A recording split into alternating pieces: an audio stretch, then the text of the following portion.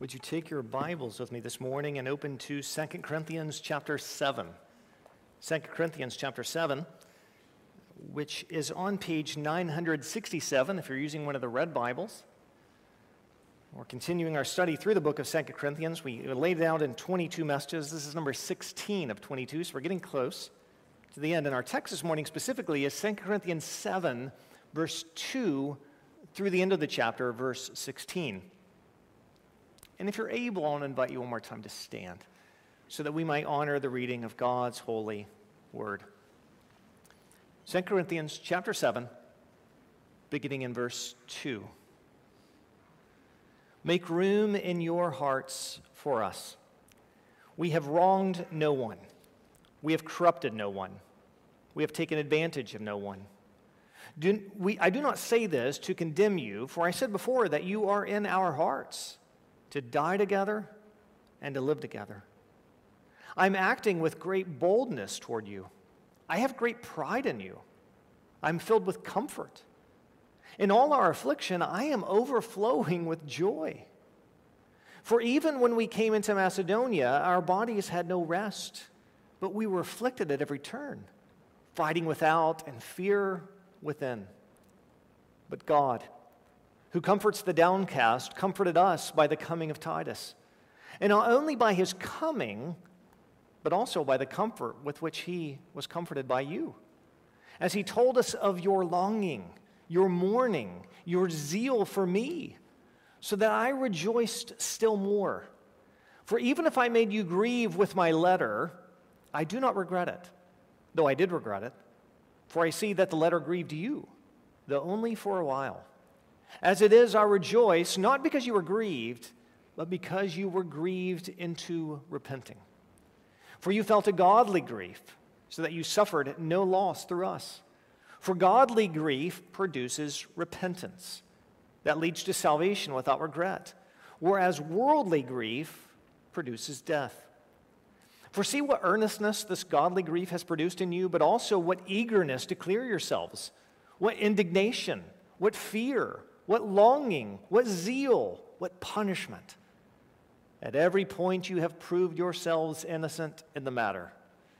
So although I wrote to you, it was not for the sake of the one who did the wrong, nor for the sake of the one who suffered the wrong, but in order that your earnestness for us might be revealed to you in the sight of God.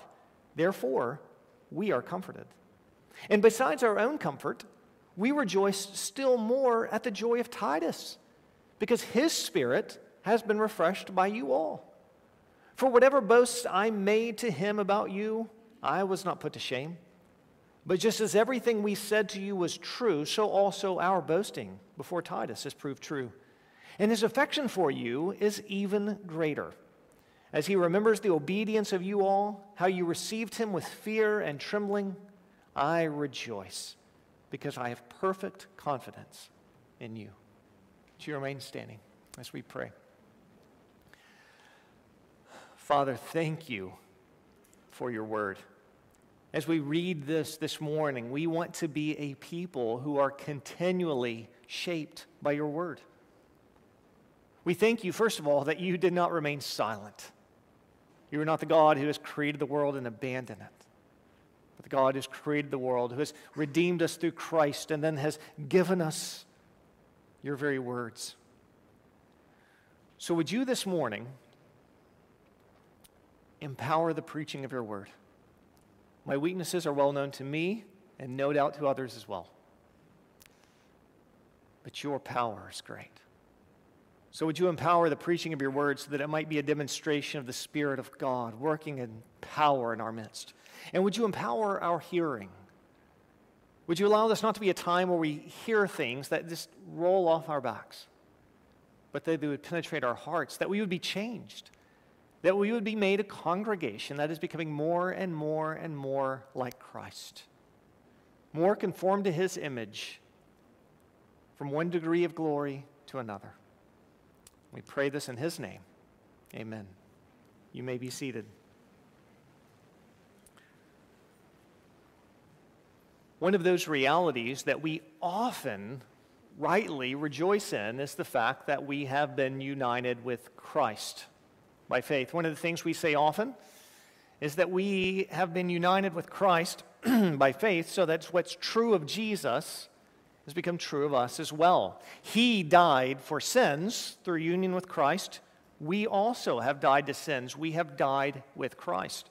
Or we celebrate that he was raised from the dead, but we can also speak of ourselves. Through union with Christ, we have been raised, Paul says, to walk in newness of life. And one day, we too will be raised from our graves and overcome death and be with Christ in resurrected bodies forever. I think that's a truth that no doubt weighs on our mind in a glorious way, and we rejoice in. But there's another reality that union with Christ brings about that we may be tempted not to think much of. And that reality is that because you and I are as individuals are united with Jesus Christ, our union with Christ means we have also been bound to one another. In other words, as individuals who know Jesus as Lord, we have been united together. We have been made one. So think, for example, of the imagery that the Bible uses about the church. Aaron pointed out last Sunday night as we gathered in this room for a time of prayer, Aaron pointed out that when Paul wrote to the Corinthians and he said, "You are God's temple," that the "you" there is y'all, right? It's plural. You all are one temple. Or think of 1 Corinthians 12 or Ephesians 4, where Paul uses the imagery of individual believers being one body, as if we are all individually parts of one body. And he says it's only when all the parts with which the body is supplied, when all of them are working properly, it's then that the whole body grows and is built up in love. Or think of the imagery that Jesus introduces us to.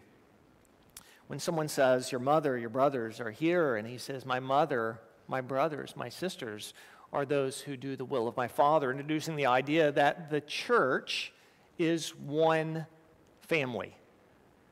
We could lose count, I think, of the number of times that Paul references my brother or my brothers, my sister or my sisters. Obviously, he believed this.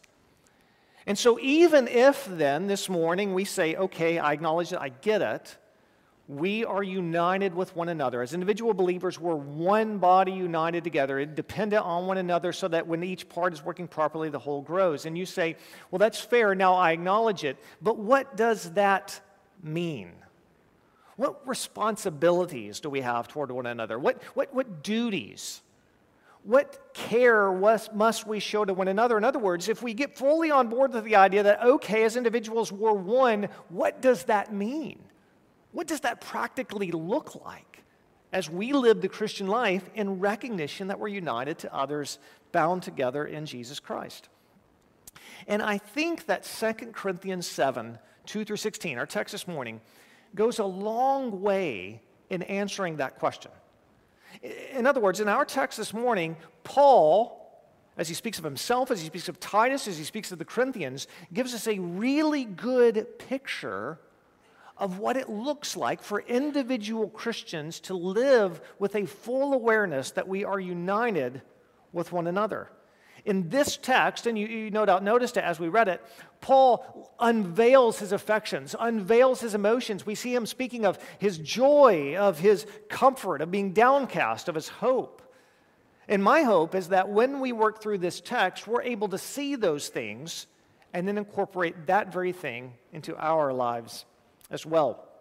Now, before we dive into that, because I do want to highlight three things out of the text that we see, but before we dive into that, let me explain to you what's going on in this text. Because if you just come in and you read this text, there are a lot of elements that can be very confusing to you. What is Paul talking about? He was in Macedonia and he's downcast. Fighting's without and fears within. What's he talking about? Being eager to see Titus, or sending a letter, or grieving the Corinthians with the letter, or being rejoiced over their repentance. Repentance over what? What in the world is going on here that Paul's talking about? I want to try to answer that because I think we can answer that by looking back at 1 Corinthians 2 and then looking at some details in this text as well. We can reconstruct the scene that is causing this part of 2 Corinthians 7 to be written. Now, if you've been with us for a while and you remember 1 Corinthians 7, you may say, Lee, you've already told us. Because when I preached 1 Corinthians 2, we drew a lot from 1 Corinthians 7. And if so, this is going to be a reminder to you. If you just don't join in with us, let me show you what's going on, I think, in this text. If you'll turn back, probably just one page in your Bible, to 2 Corinthians chapter 2, we can reconstruct what's going on so that the writing of this text makes sense. And the story starts with Paul at some time in his interacting with the Corinthians making a painful visit to them. We know he made a painful visit because in 2 Corinthians chapter 2, verse 1, Paul said, I made up my mind not to make another painful visit to you.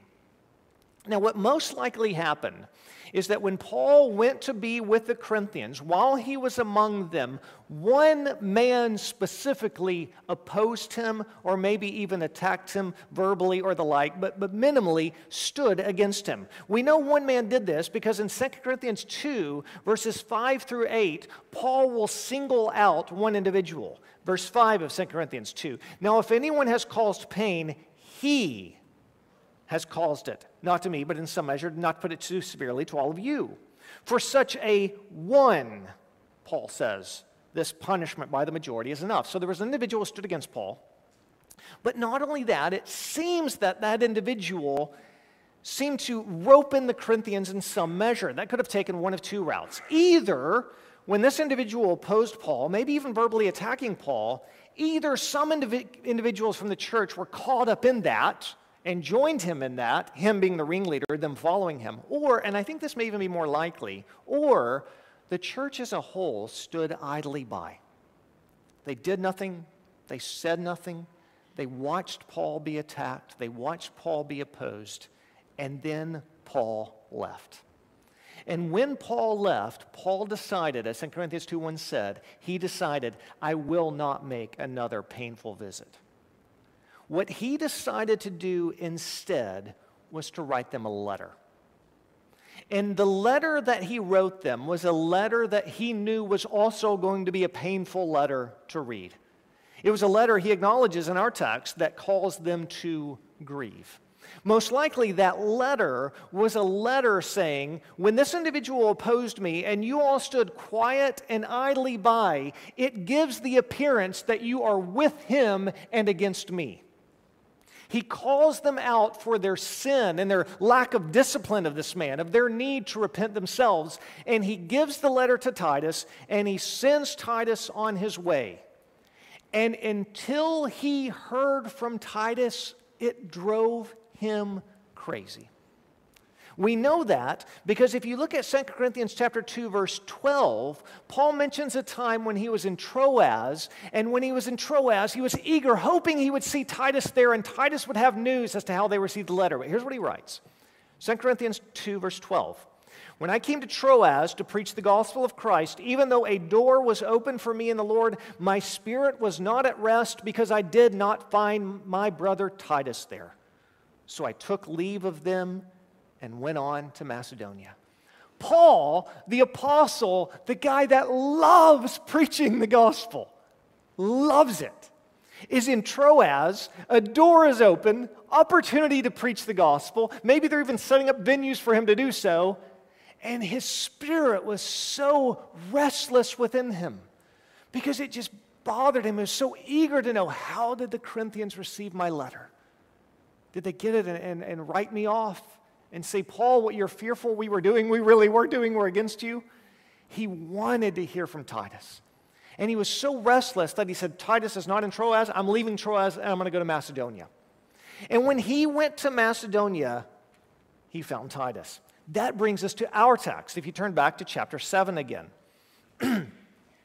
Listen to chapter 7, verses 5 through 7 again, and we can begin to complete the story. Chapter 7, verse 5. For even when we came into Macedonia, our bodies had no rest, but we were afflicted at every turn, fighting without and fear within. Paul, not only is he having some adversaries against him in Macedonia, but more than that, the fear within, the restlessness of spirit that had caused him to leave Troas in the first place. But then he writes this in verse 6. But God, who comforts the downcast, comforted us by the coming of Titus. He finally found Titus in Macedonia. And not only by his coming, but also by the comfort with which he was comforted by you, as he told us of your longing, your mourning, your zeal for me, so that I rejoiced still more. So Titus sees Paul. Paul rejoices, gives him a big hug, no doubt. And then Titus says to him, Paul, I've got great news for you. They did not get that letter and respond to it by saying, Paul, you're right. We are with that guy. We're against you. We want nothing to do with you. Rather, Titus communicates to him, brother, they long for you. They mourn that they caused you pain, and they have a zeal for you. They want to walk with you, and Paul rejoices. And Paul says that's not only what then happened. When they got the letter, they also repented. We know if we go back to chapter 2, which we don't have to, if we go back to chapter 2, they repented by disciplining that man who was opposing Paul. Paul makes the reference to this in verses 8 and 9 of chapter 7. He says, even if I made you grieve with my letter, the letter he sent by Titus, I do not regret it, though I did regret it, for I see that the letter grieved you, though only for a little while. As it is, I'll rejoice not because you were grieved, but because you felt godly, but because you were grieved into repenting. For you felt a godly grief, so that you suffered no loss through us. Paul says, what made me rejoice was the letter caused you to repent. And one of the things that the repentance meant, as I mentioned, was the discipline of this man. That's why when you read verses 10 and 11, when Paul lists the ways that they repented, he mentions punishment. And it sounds weird, but I think it makes sense. Let's look at verse 10. For godly grief produces a repentance that leads to salvation without regret, whereas worldly grief produces death. For see what earnestness this godly grief has produced in you. So this repentance that you demonstrated, let me lay out what it looked like. What eagerness to clear yourselves. Paul, we are not against you. What indignation, what fear, what longing, what zeal, what punishment. Doesn't that seem a weird way? I called you to repent, and you repent by eagerness to punish? But what it is was the punishment of church discipline, which is a punishment that is meant only for redemption. In other words, they put this man out of the church, punishment, in hopes that he would repent. And indeed, we know he did, because you go back to chapter 2 and see that. So Paul ends verse 11 then, at every point you've proved yourselves innocent in the matter. You're not against me, you've shown that. You are with me and for me and eager to see me. And then in verses 12 through 16, the way that this text finishes, it's as if everybody now is joyful. So though I wrote to you, it was not for the sake of the one who did wrong, nor for the sake of the one who suffered the wrong, but in order that your earnestness for us might be revealed to you in the sight of God. I wrote this letter because I wanted you to see your holiness, and you've shown it. Verse 13, therefore we are comforted. Paul's comforted. And besides our own comfort, we rejoice still more at the joy of Titus, because his spirit has been refreshed.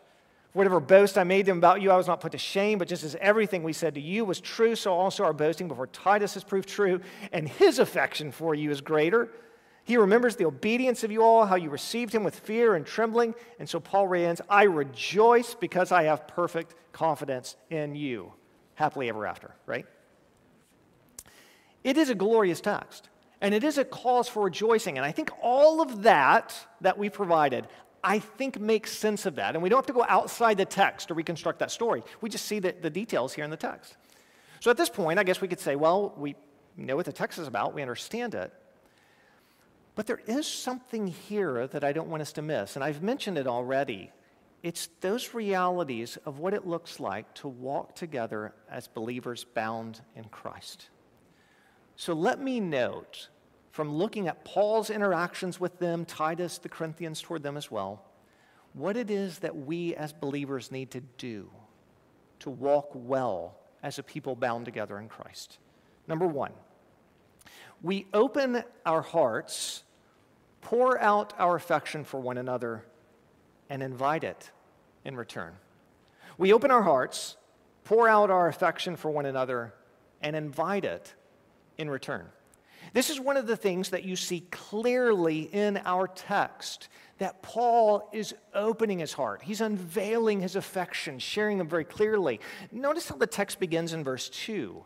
He actually calls them, make room in your hearts for us. Now what's important here is when Paul's writing this in chapter 7, verse 2, I think he's speaking to the majority, maybe even the vast majority of the Corinthians. You see, when they repented, it seems there was still some small segment of them maybe that weren't repentant, that were still against Paul.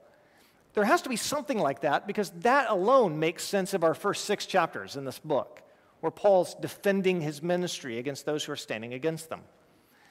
But right now, starting in chapter 7, verse 2, and this is going to go all the way through chapters 8 and 9 as well, Paul is writing to the majority of the church that is repentant, that did respond well to his letter, that's eager to be with them, and he's describing to them, this is how you live the Christian life.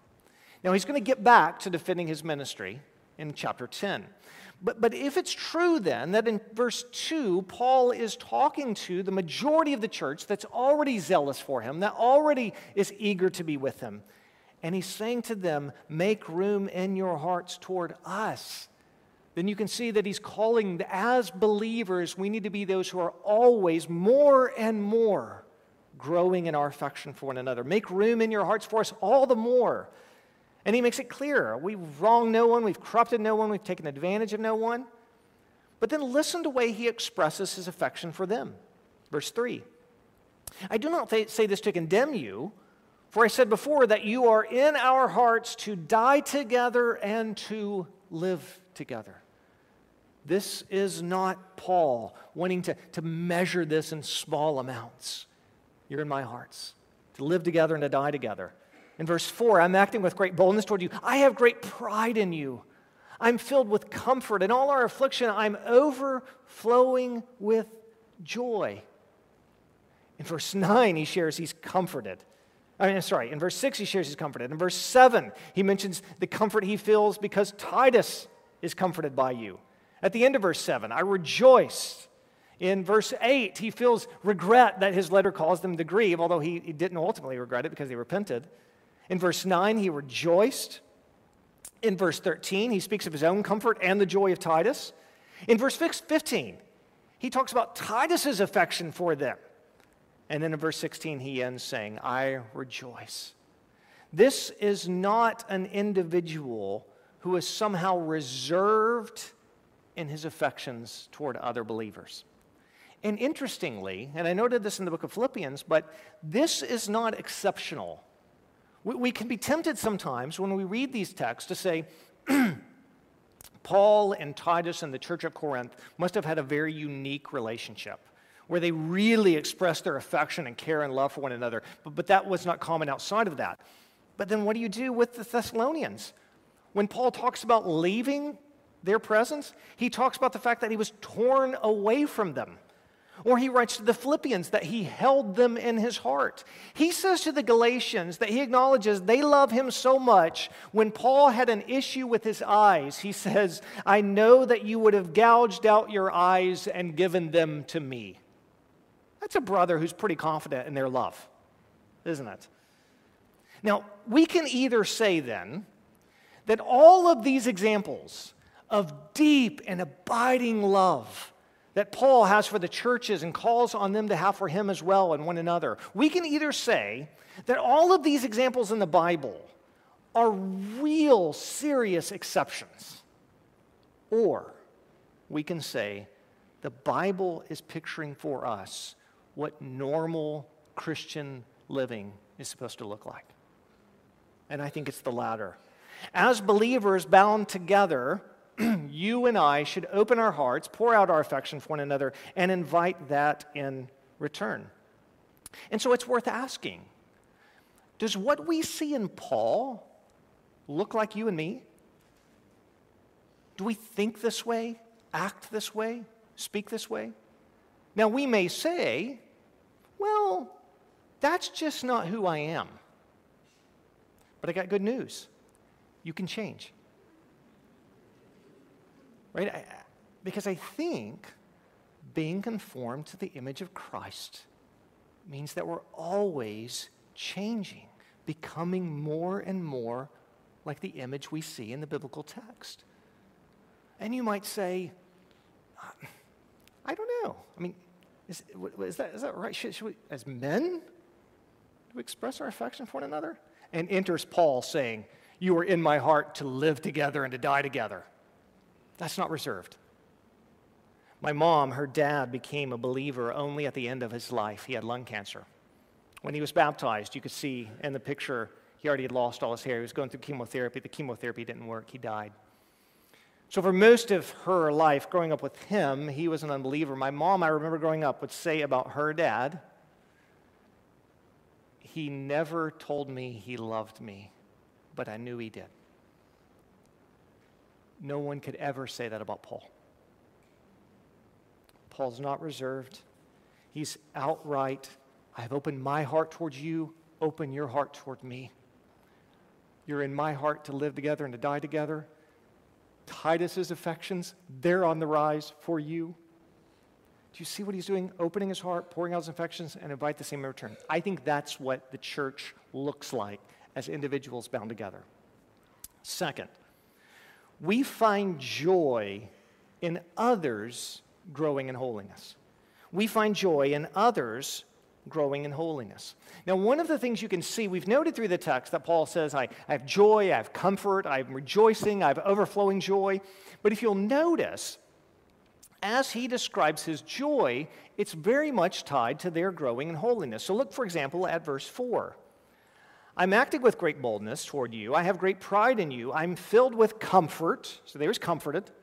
In all our affliction, I'm overflowing with joy. So what is the basis of his comfort and his overflowing with joy? Verse 5 begins, for.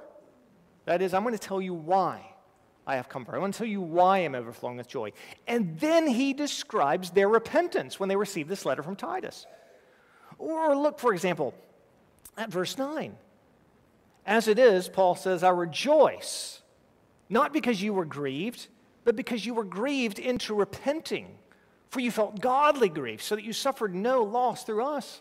Paul says, you want to know the reason that I'm rejoicing right now? It's not because you were grieving. In some ways, I hate the fact that my letter caused you grief. I regret that I had to cause that.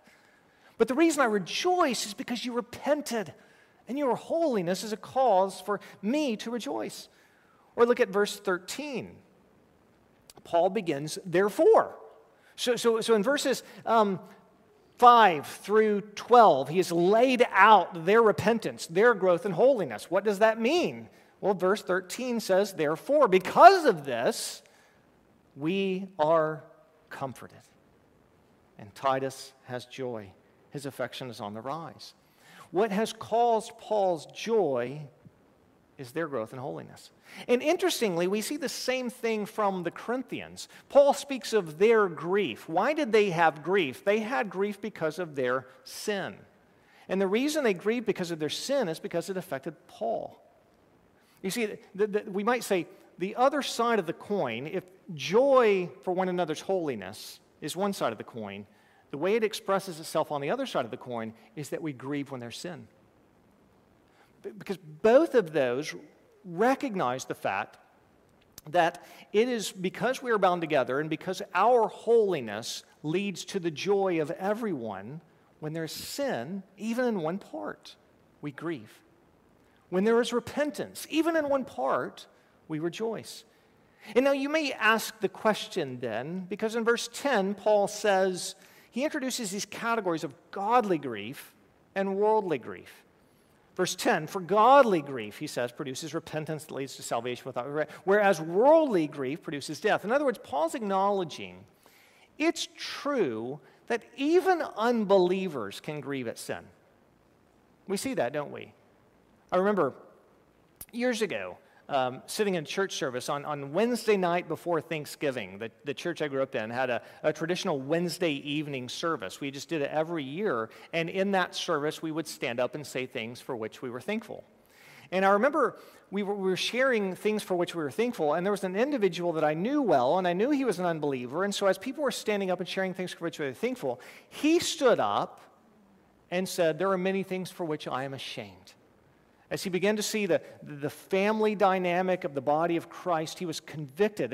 And he stood up and said, there are many things I've done for which I'm ashamed. And I remember vividly, I can remember where I was sitting. I mean, just locked in my mind, just tears rolling down his face. Again, an individual I knew well. And then I remember every day after that, where he just kept chasing after sin. That, it seems, is worldly grief. But how do we know the difference? If godly grief and worldly grief can both show themselves by individuals saying, I'm ashamed for what I've done, maybe even tears streaming down our faces, what's different about them? Verse 10 gave us the answer. Do you see it in the very first phrase? For godly grief produces repentance. Godly grief not only mourns for our sin, but it takes the extra step of asking this question. Now, what do I need to put in place so that this doesn't happen again? Do you see? That's a measure of, I want to turn from this. I'm not just sad about it. Godly grief doesn't say that I'm sad that I looked at pornography, or I'm sad that I'm starving myself to chase after a certain body image. I'm sad that I've done this, or I'm mourning that I've done that. Godly grief then not only produces that mourning, but then answers this question. And now what do I need to do and put in place to make sure I walk away from that?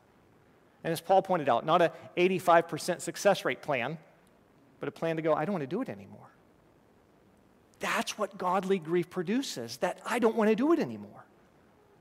And that's what Paul had seen from the Corinthians, and so he rejoiced. And so it is for us. If we take the metaphor that the Bible gives us seriously, the metaphor of us being a body, then think about a literal body. Do you ever find that maybe one organ or one part of your body isn't functioning well, and you think, I don't care? Of course you care. If your pancreas stops producing insulin, you care. Because the doctor says you have diabetes. And if somehow, maybe through diet or whatever it is, I don't know, I'm already saying more than I understand. If at some point your pancreas starts functioning again, and the doctor said you're cured by diabetes, you don't say again, I don't care. You rejoice, don't you? And if you do rejoice, you don't say, but my pancreas quit working for a while. I think I'm going to let him feel some punishment. Let my pancreas feel a bit isolated. Right? Let him know he's distant. Of course not, right? No, because that's as absurd as that. It is right that you laugh. It is equally absurd that one of us could repent and the rest of the body respond by saying, we're going to let you feel distant for a bit. Let you keep feeling the weight of that. No, we rejoice. We rejoice. When a part of the body's walking in a sin, we love them enough to run after them, just like we would go to the doctor and say, something in me is broken, and it needs to be fixed. We find joy in others growing in holiness because our personal holiness is not all there is. We've been bound with others. Finally, number 3, we love others in all the way that Scripture demands. We love others in all the ways that Scripture demands. Now, that's a very broad statement, isn't it? That's like, one of my texts is, obey the Bible, right, or something. Like, that's not a helpful point, is it? And here I'm saying we love in all the ways that Scripture demands. Well, let me explain to you what I mean by that. One of the things that I think is striking about this text is the ways that Paul is expressing his love. And the reason it's I think, astounding, and the reason it's catching is because the text that Dave read earlier, 1 Corinthians 13, was written by this author. Interestingly, to this very group. So in the letter prior to this, that we have in our Bibles, to this same group, Paul had set about, in the 13th chapter of 1 Corinthians, to describe to them what love is and what it looks like. And he had said a number of things. Love does not rejoice in wrongdoing, but rejoices in the truth. Do you not see that in this text? He's rejoicing that they've turned from wrongdoing. Interestingly, Paul also says, love keeps no record of wrongs. I think in the ESV it may be translated irritable, but as crazy as this is to say, keeps no record of wrongs really is a better translation. Love keeps no record of wrong. So think about this. The Corinthians really did sin against Paul. Paul was opposed. They should have done something. And instead, they were either swept up in the opposition or remained silent when Paul took it on the chin. Now, you think for a second then. Paul has taken that from them. For an individual who says, maybe we've heard this before, I don't want to love because I've been hurt, Paul is hurt by the church. Now, are the Corinthians, when they repent, when they express to Titus, as Paul says, what is it there in verse 11? When they express to Paul their zeal, their indignation, their willingness to punish, their eagerness to be with Paul again, are they eager to be with him? And are they thinking to themselves, Titus, we're repentant. Tell Paul we're repentant. Tell Paul we're going to exercise discipline. Tell Paul we love him. Tell Paul we have zeal for him. We want to be with him. But are they sitting there saying that nervous that Paul says, that's good to hear, but I've already written you off? No, they're not nervous about that. Because Paul, that very apostle, had expressed to them, love keeps no record of wrongs. Love bears all things. You see how Paul is actually doing the very thing that Scripture says that he wrote through the inspiration of the Holy Spirit, that love must do. But that's not where it stops. Love also, Paul says, hopes all things and believes all things. Love requires that we look at one another and we do not assume the worst, we assume the best. And note what Paul does. Paul has been so pained by these individuals that when he was opposed and when these individuals remained silent, Paul actually left them. It was so painful that Paul not only left them, but Paul decided not to come back and instead to give Titus that letter to take to him. Now, what was Paul saying? When Paul gave that letter to Titus, was he saying something like this? Titus, take this letter to them, but good grief, who knows what they're going to do? They are a terrible group. You saw what they did. They always fail me. They always let me down. I mean, have you read 1 Corinthians? They are not a good people. They are doing all kinds of terrible things. They get a bad history behind them. So who knows? Good luck. Nope. That's not what Paul was doing. Look at verse 13. Verse 13, therefore we are comforted, and besides our own comfort, we rejoice still more at the joy of Titus, because his spirit has been refreshed by all of you. For whatever boasts I made to him about you, I was not put to shame. But just as everything we said to you was true, so also our boasting before Titus has proved true.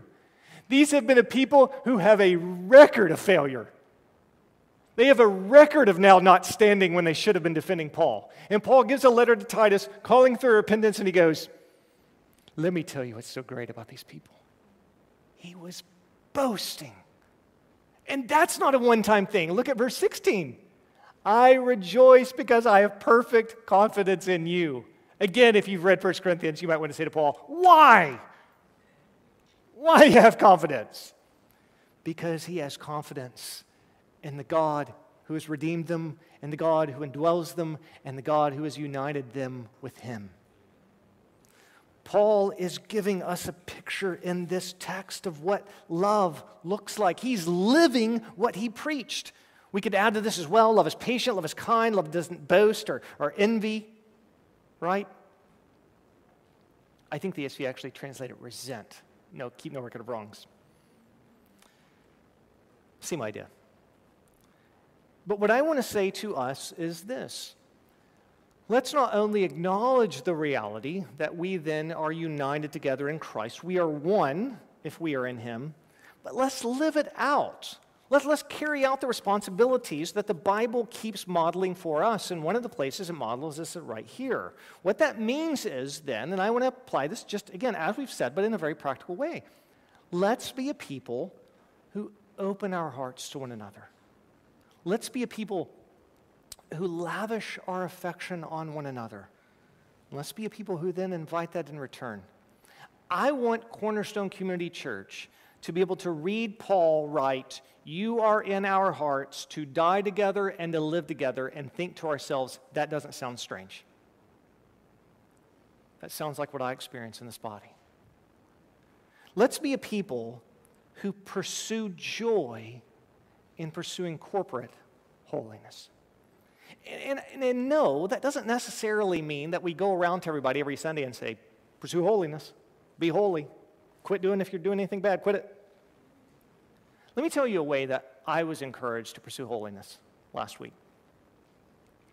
After the service, I walked down, I began to strike up a conversation with one of my brothers in Christ, and we were talking. He asked me how my week was going. I was mentioning some struggles I'm having, just a struggle to persevere in some ways, just because of some things that have caused me to be downcast. And he shared with me, it's an older brother, so he shared with me his experience of how he found certain struggles and how he's trying to adapt and live and walk in light of them.